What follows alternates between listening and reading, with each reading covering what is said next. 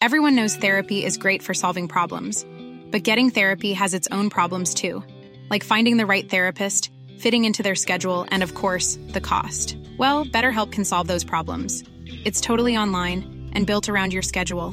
It's surprisingly affordable too. Connect with a credentialed therapist by phone, video, or online chat, all from the comfort of your home. Visit BetterHelp.com to learn more and save 10% on your first month. That's BetterHelp, H-E-L-P.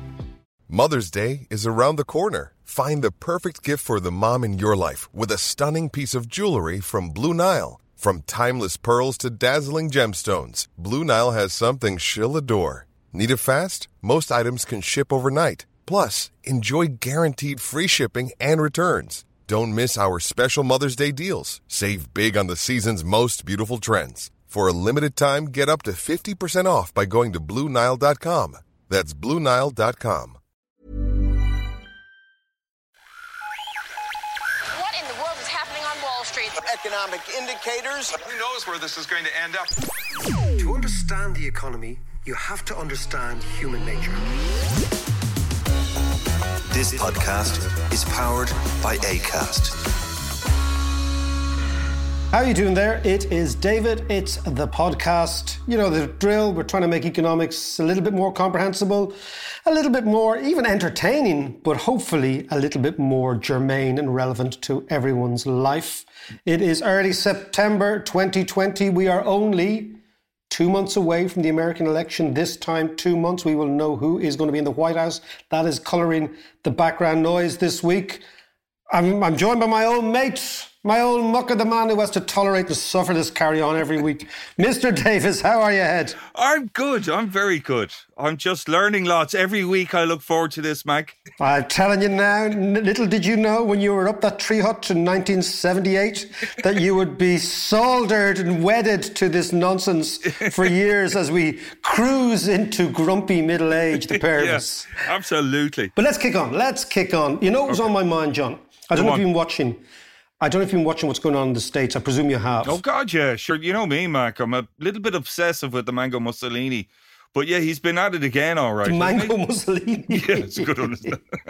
Well, you know, the funniest thing of the Mango Mussolini is it might well be all playing into his hands at this stage. All the riots, all the shootings, even though almost all the shootings are being perpetrated by Trump-ish supporters against non-Trump supporters.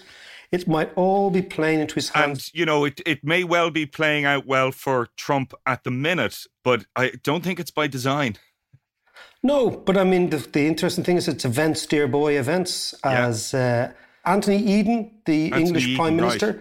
Yeah, events, dear boy, events, that events actually dictate everything. And if you could have given Trump and Pence the opportunity to reframe the American election away from COVID, away from the economy, and onto law and order, and what side are you on, and the culture war, you know, this summer has given them maybe a lifeline. And you can see it in the polls as well, John, since the conventions, both conventions, Trump's ratings are starting to move up again. So it's kind of crystallizing on the street, on the American street. Do you actually think it's more to do with the conventions and not more to do with all the events going on elsewhere, like in Portland and what's the place, Kenosha? Well, and actually, having said that, I think that the Democrats are playing this all wrong. They should be out condemning all the rioting because it is just playing into Trump's hands. And actually, I don't think Trump intended on running on a ticket of law and order. But I mean, it suits him. It suits him to reframe the idea black and white, rich versus poor, patriot American versus socialist, you know, all this sort of combination.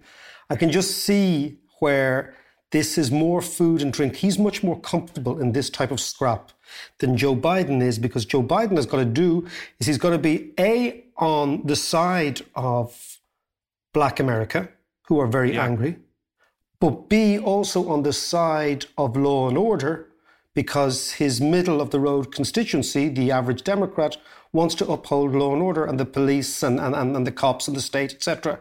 So I'm saying it's a more tricky one for Biden to navigate than Trump, because Trump is quite happy to abandon one side of the argument and just go hell for leather the other side of the argument. Yeah, and actually I have to say that My impression of Biden at the moment is that he's really beginning to look his age now.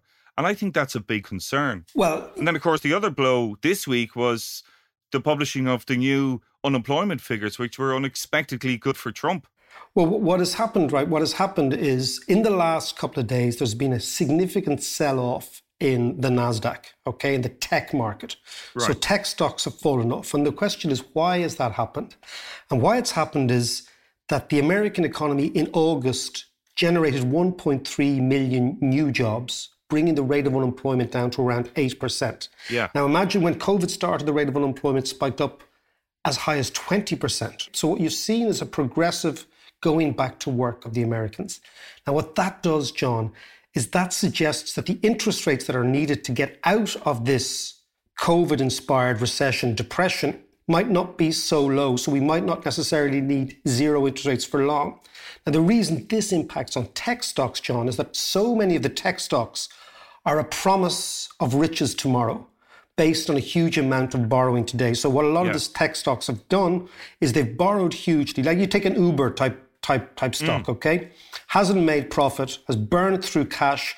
But if your cash is priced at zero, you can burn through lots of it. If, on the other hand, interest rates begin to rise, then the penalty for burning through that cash and not generating profit rises. So a lot of those tech stocks have been looked at again only in the last 48 hours, John, only the last 48, 36 hours to say, actually, that's the first thing. The second thing is that what the financial markets like is a clear win, whether it's centre-right or centre-left. And they were seeing that towards the end of August as Biden in the polls was pulling away from Trump. And there was a perception that Trump couldn't catch up, or at least that he couldn't pull the same trick twice. Yeah. But now that you've got this Kenosha and Portland and all these rioting on the streets, you can see an avenue via which Trump can win on the basis of this law and order idea. Now, what is interesting, therefore, is that if the race gets really tight, and I expect it to get really tight, we're talking hundreds of thousands or maybe even tens of thousands of voters will determine who goes into the White House rather than the millions who actually vote. It'll be the swing states and the swing voters, right? Interestingly, what is happening in America now, if you talk to people in financial markets, what they are worried about isn't who wins, but the legitimacy of that win.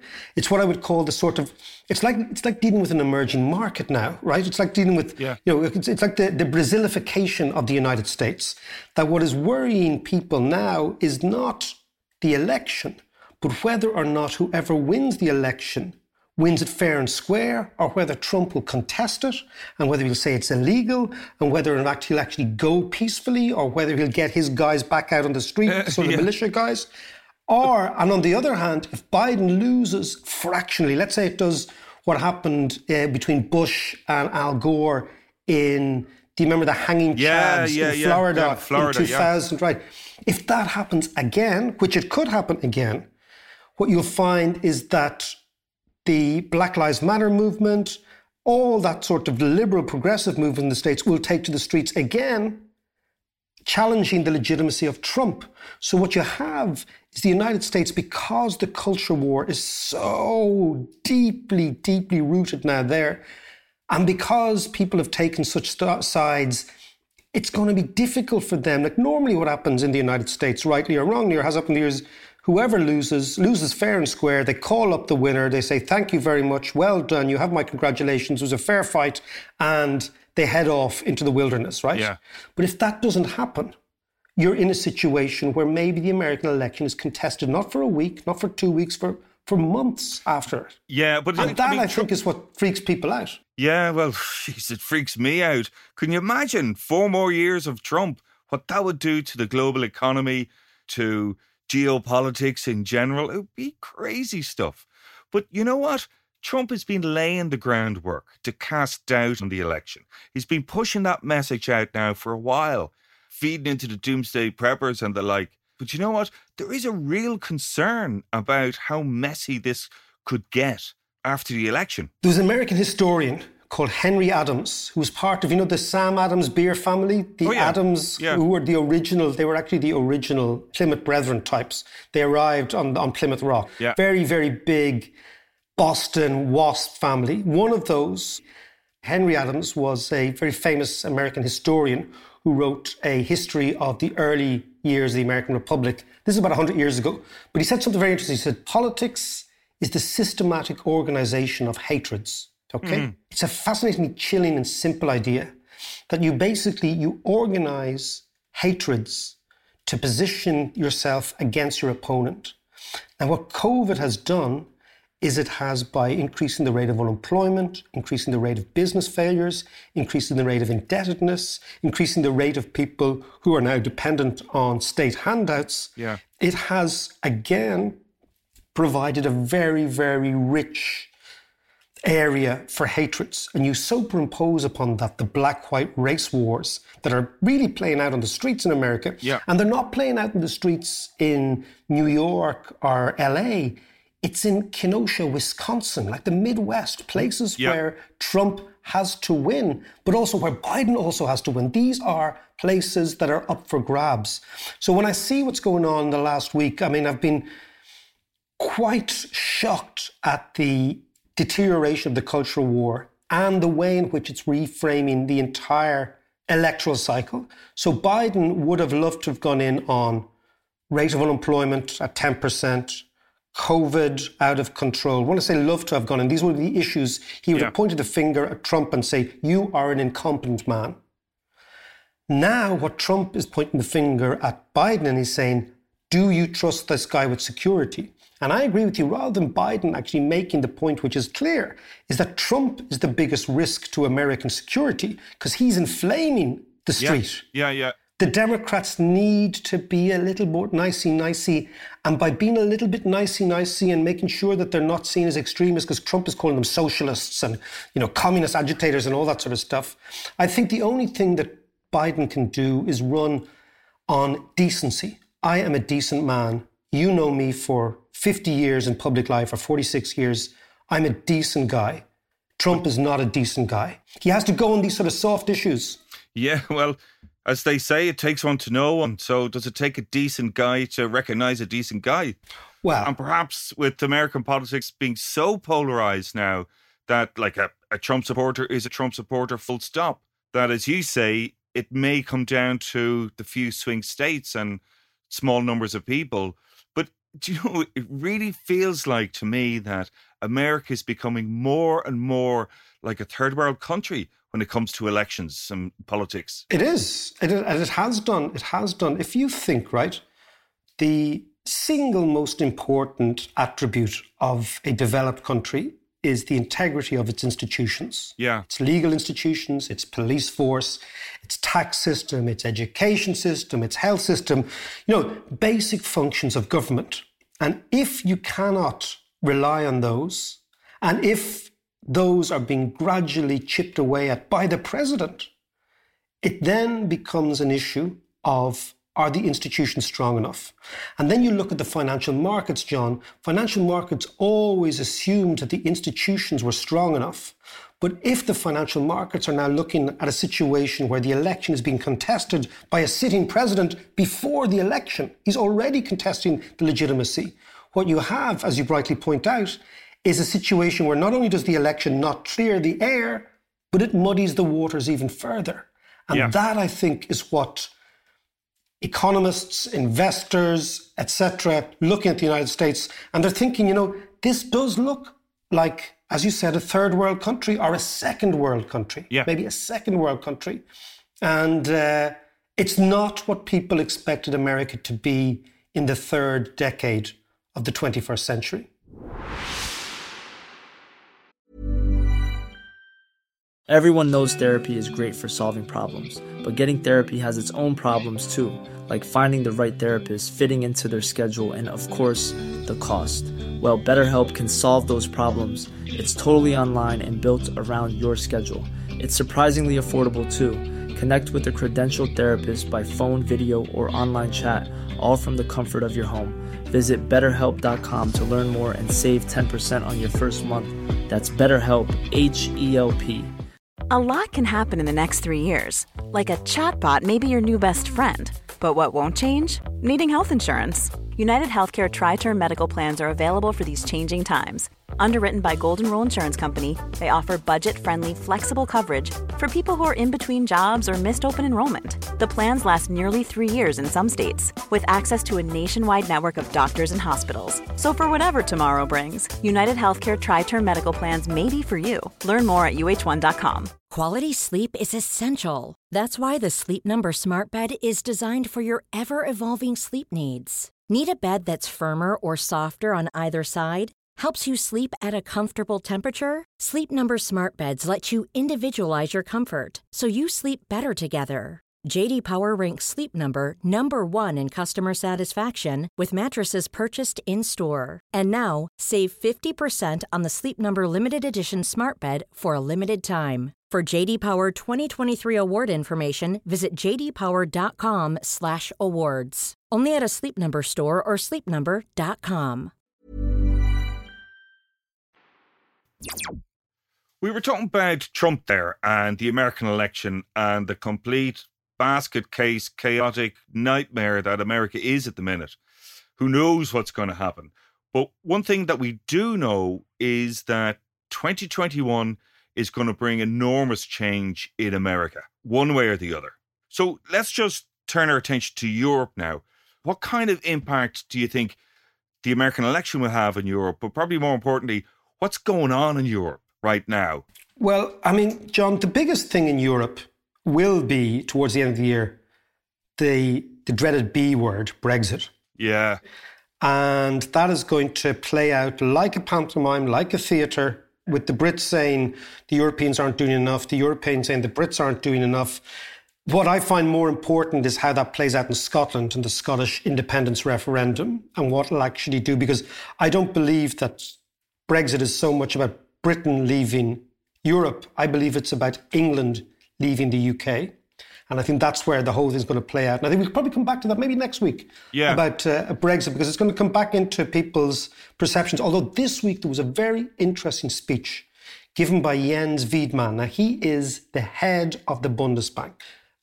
Used to be the most powerful financial organization in Europe, has been superseded by the ECB, but he is still a very powerful player in the German political firmament.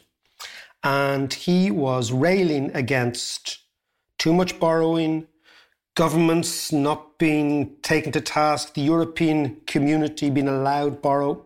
Now, it's interesting because sources tell me that Wiedmann himself was actually quite instrumental at the beginning of the pandemic at opening up the floodgates to borrowing. He's maybe, people were saying, quite instrumental in nudging Merkel towards Macron, allowing the European community to borrow, because now the European community can borrow through the European Commission. And he just seems to be changing his spots now. And the question then is why? Why is he framing the battle in Europe? He's saying the battle coming up in Europe is going to be between the North and the South.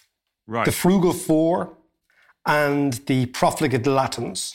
And more or less.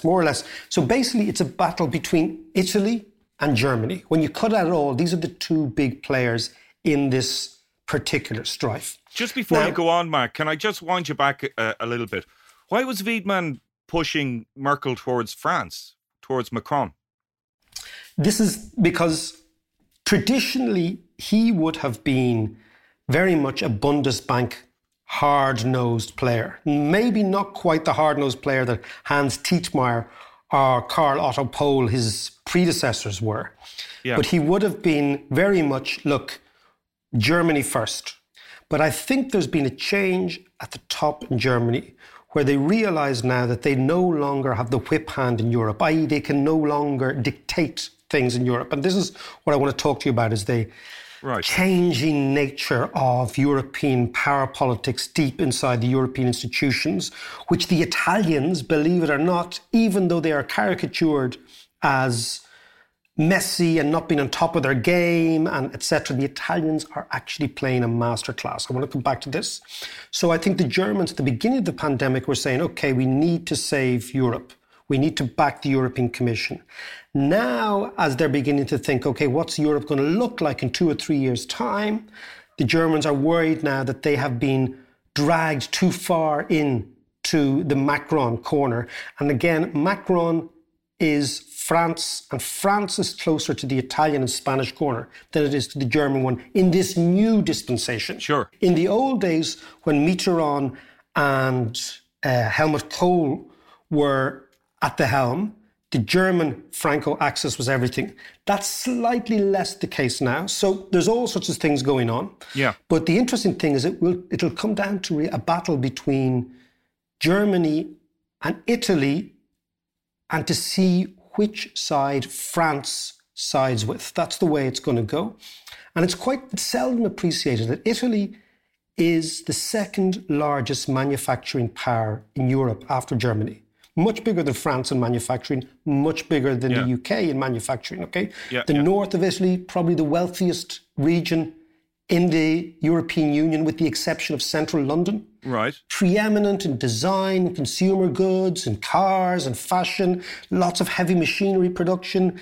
Then that's not to mention Italy's prowess in agriculture, agri-tourism, food, tourism itself. So Italy is, although it's always been portrayed as a country out of step with the rest of Europe, Italy is a significant industrial powerhouse. And it's also the linchpin of the EU because, like, after all, the European Union started with the Treaty of Rome. It wasn't the Treaty of Berlin, it was the Treaty of Paris, 1957, Treaty of Rome. Yeah. Italy has always been a major, major player. So if Italy has always been such an industrial powerhouse, why is it perceived to be such a basket case? This is what I'm saying, is that the perception is largely driven by the Anglo-Saxon and the German media that Italy is a mess because in the last 2 decades, the Italian economy has definitely faltered, right?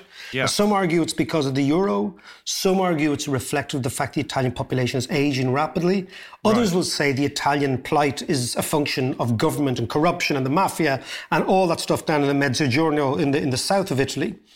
It's probably, John, a mixture of all three. Right. But what we keep forgetting is Italy is still a significant economy. It's a significantly wealthy place. It is an innovative place. It is also home to nearly 60 million people. And ultimately, Italy and Europe's fortunes are intertwined. I believe Italy has been subject to all sorts of kind of shorthand, lazy caricature. Like, for example, this idea that Italy is unstable. You'll hear, for example, the Brits saying things like, oh, the Italians have had 60 governments since the Second World War. Yeah. But having 60 governments since the Second World War is actually a sign of complexity. It's a sign that, the country that's about to break up now with the referendum in Scotland is Britain, not Italy. Yeah. So in actual fact, by being flexible and ambiguous and working in the grey, it's, that idea in Northern Ireland, I think Seamus Mallon explained that the Belfast Agreement was an exercise in constructive ambiguity. I think it's a beautiful expression. I think Italy and Italian politics is an exercise in constructive ambiguity. But the big fear for Europe is that Salvini, the head of the Northern League, wins in Italy, okay? And he wins because of the perception that the European Union isn't supportive enough to Italy. He goes in an anti-European standard or under an anti-European flag, and suddenly then Italy is no longer the linchpin that Europeans wanted. So there's a lot going on. Okay, so there's a lot going on. There's a lot of change. There's a lot of wrangling, and we're still under the cosh of COVID. But have all of these issues and cracks been there all the time, and it's a case of COVID is speeding everything up, and therefore Germany are reacting now? Yeah, no, I mean, the thing about COVID is obviously it hit Italy worst, quickest, hardest. Yeah. But the Italians have reacted almost in terms of where the Italians are now. The Italians are far ahead of everybody else. So they've actually reacted very, very quickly. They are still on the green list of the vast majority of countries. They have kept their rates of infection down in contrast to Spain, where we've seen rates of infection going through the roof in the last week. Yeah. I think what COVID has done, I think you're right, John, is COVID has simply exposed what was already fragile. Right, yeah. Okay? Yeah. Be it unemployment, be it the problem of the labour market, be it a problem of debt, etc. What it's done is because, COVID has forced governments to close down large sectors of the economy. And once you do that, it exposes all sorts of problems. It's Warren Buffett once said about investing is you only know who's swimming in the nude when the tide goes out. Yeah. Right? So you only know who's fragile when all the institutions of state are called upon to do their thing. Although in Italy... Actually, I have to say, I'm a bit of a fan of skinny dipping. There's nothing fragile about it. There's nothing fragile about skinny dipping, John. There's nothing fragile. You're a shocking sight with your clothes on, my friend. But your question is good as to why the Germans reacting now. Now, I think what has happened in Germany, up until now, Germany has been the one country in Europe that has managed to stay with China, in the sense that Germany has managed, as an industrial power, to do very well in parallel with the increase and the expansion of China. Now, maybe the Germans are quite worried that they are overextended and overcommitted and overdependent on their prestige car market. Right. Okay, because German car market, and that's a market that's going to change profoundly as a result of COVID, as a result of the environment, as a result of, again, don't think that just because the Chinese haven't figured out how to make a car to compete with the Germans in Europe, that they won't figure it out. They will. And also Germany has an aging population, a bit like Italy too. Like, for example, an amazing statistic is the German population would have peaked in 1972 had it not been for immigration. That is phenomenal. Wow, yeah. So the if you want to use that word, the ethnic German population peaked in 1972. So maybe it's the case that Germany is getting angsty because when Germany gets up and looks in the mirror, it sees Italy looking back at it, or something that looks like Italy. Yeah, you don't hear much about the German tech industry, like the software industry. Like, it seems to be more relying on the more traditional car manufacturing, hardware stuff, which are kind of old industries. Well, you're right. And I mean, the Americans would always say, where's the European Google? Where's the European Facebook? Where's the European Stripe? Where are the European versions of these big American tech companies? Where's the European Apple? It isn't there. Yeah. And so they're not, Europeans are not competing at the same level as the Americans are in technology, right? So maybe the Germans are worried about, them turning into Italy. Although it sounds weird, that could be the case. But I think what's actually annoying the Germans is something more immediate. Yeah. And this is the strange thing, is that deep within the European Union, right, is that despite Germany being the paymaster general, it's the one who pays all the bills, it's the paymaster, it's been outfoxed, outplayed and outmaneuvered by Italianate diplomacy at almost every turn since the 2008 crisis. And this is where it gets really interesting, right?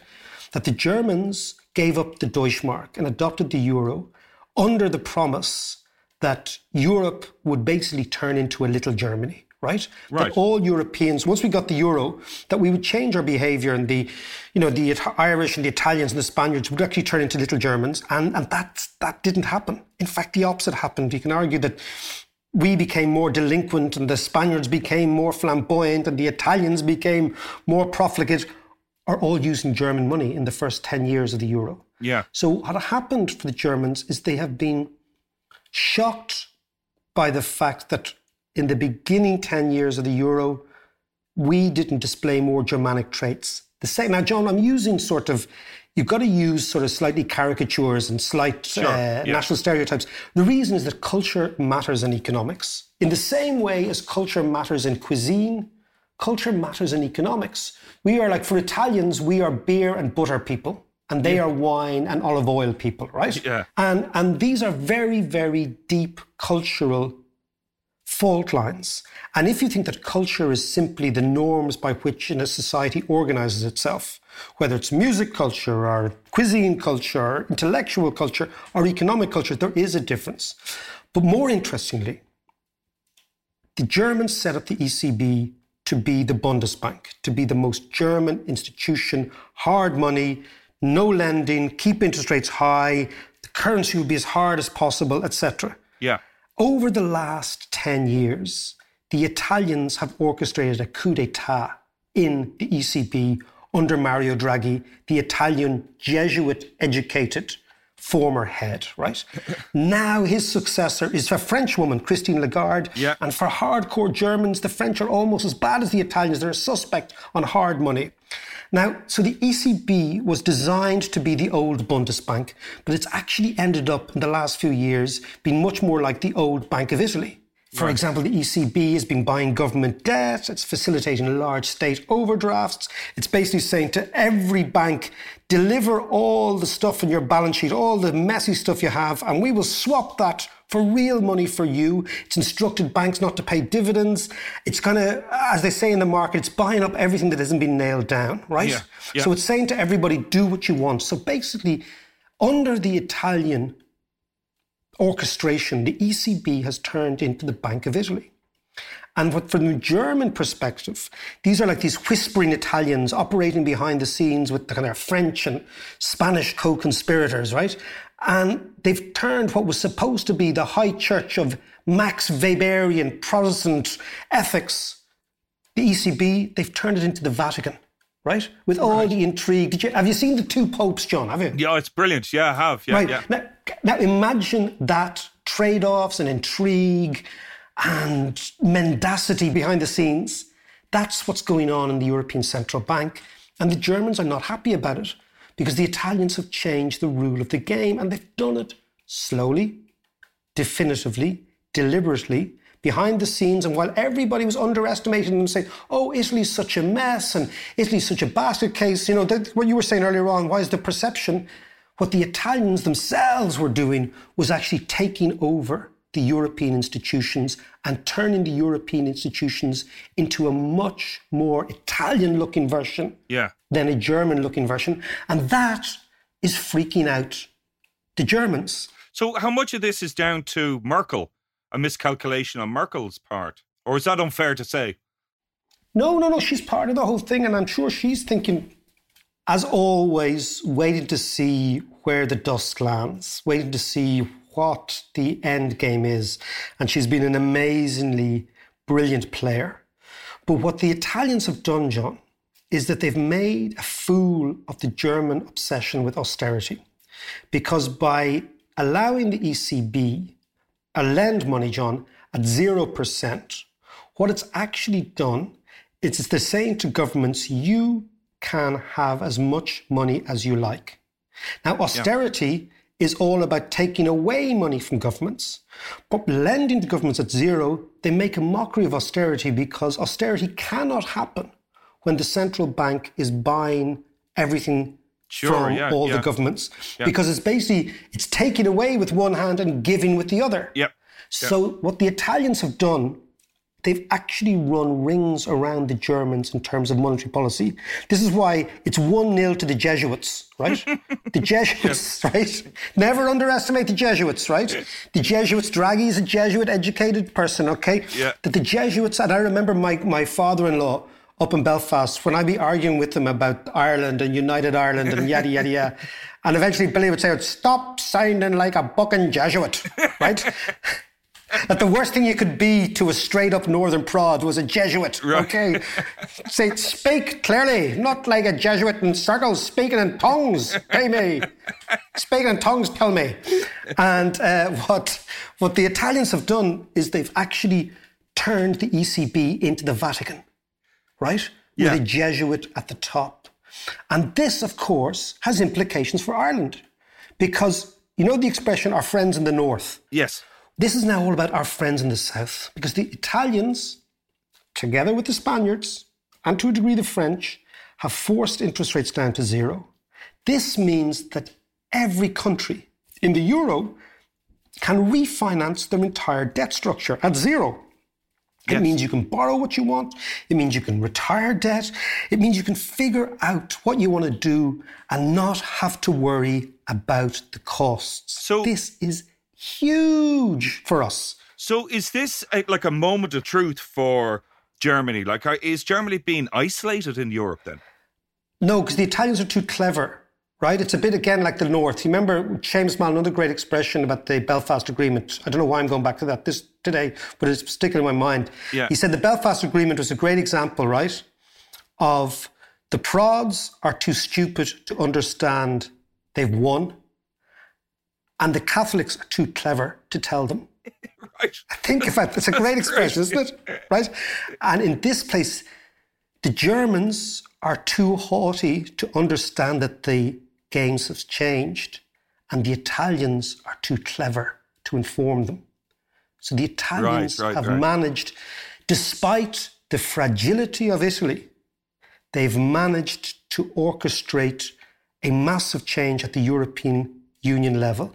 Now, maybe this is because everyone understands that Italy is fragile, that the Italian diplomacy has to work, and they have to give themselves a chance to work over the next 10 years. But by turning the ECB into something that smells and feels like an Italian organization, an Italian institution, they've given themselves a chance.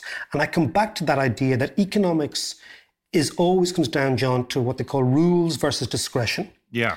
Either you base it on rules, hard and fast, that you can't change, which was the old-fashioned German way, or you base it on discretion, so you actually change with the challenges that are there in front of you. My feeling is discretion, wisdom should win out over rules and simply hard and fast laws, right?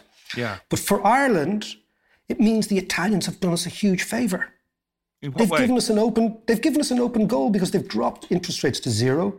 So it means that we can refinance our entire debt book as a country, both the private and public sector.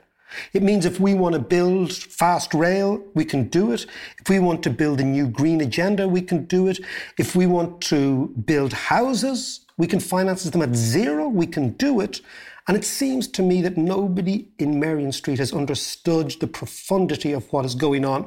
So, John, in football parlance, because you know we're coming back into the season, John, and I will be becoming obsessive again, right? Looking forward to it. The Italians have offered us an open goal. And when faced with an open goal, what do? You take your chances. So, Mark, a bit of good news. The CPD stuff that we've been working on and promising for the past while is now available. Give us a quick rundown of what it's all about. Yeah, no, it's great, John. It's what we've taken is the course and the tutorials, and we've made them CPD applicable in the sense that if you want to get CPD points, and a huge range of our listeners and people who might not have listened to us are CPD compliant. They need CPD. It's a continual professional development. And now they can learn economics with us and get their CPD points. So I think it's a really interesting development because lots and lots of people who are talking to us on Patreon or me on Twitter saying, can I get points for this? Can I get I'm really interested in studying economics, but it'd be really nice for me to also get a little piece of parchment, a little certificate, some points, etc. And now we are live. So if you want to learn economics with me, to learn macroeconomics in a way in which it's never been learned or taught before, have a gander at Patreon. That's patreon.com/David McWilliams. Join me. We'll learn economics together and you will get your CPD points.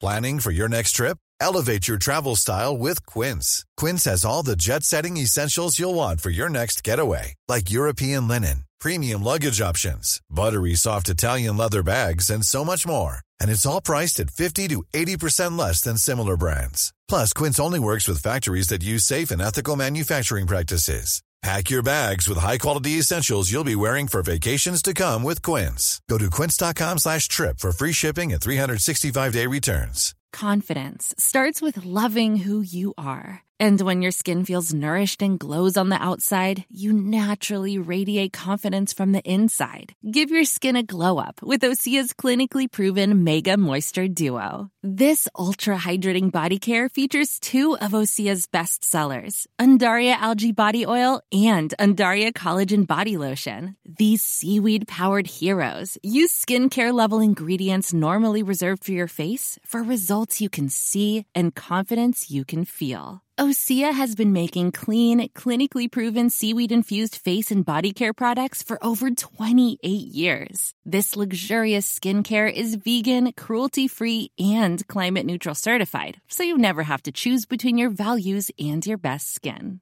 Glow from the inside out. Get 10% off your first order with code GLOW at OseaMalibu.com. That's OSEAMalibu.com, code GLOW.